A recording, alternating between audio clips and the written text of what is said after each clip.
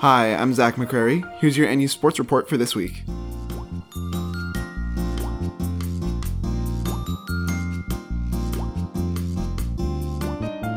Senior Day weekend for the NU softball team. Suffice to say, the number 8 Cats have been on a hot streak. They've won 7 in a row now and have dropped just 1 game in their last 10, a streak capped off by their latest 3-game series sweep against the visiting Iowa Hawkeyes this weekend. Pitcher Danielle Williams pitched just over 10 innings and punched out 12, logging just 1 earned run.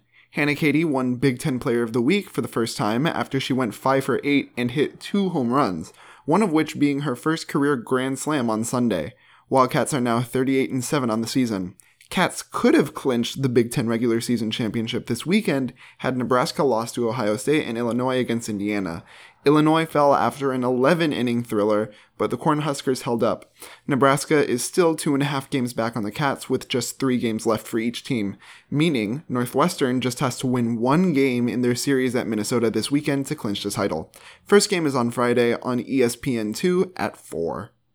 At the other end of the bat, so to speak, the baseball team was at College Park, Maryland this weekend to face the 23rd-ranked Terrapins, picking up just 1 win out of 3. Pitcher Sean Sullivan allowed 8 runs in 2 2/3 innings on Friday, and the Terrapins went on to shut out the Cats 13-0. This wasn't just any shutout, however. The real highlight of the night was Maryland pitcher Ryan Ramsey's perfect game, just the 20th ever in college baseball history. 10 strikeouts altogether in 9 innings adds to NCAA history. The Cats are now 20-19 this season. They face the UIC Flames tonight, first pitch at 6:05. This weekend, they'll be back in Miller Park for the weekend to face Ohio State.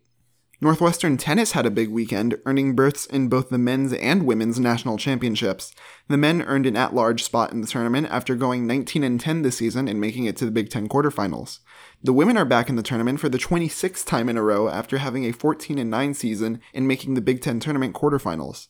The men play East Tennessee State on Friday at 9 in Lexington, Kentucky. The women will play Wake Forest in Athens, Georgia on Saturday at 9.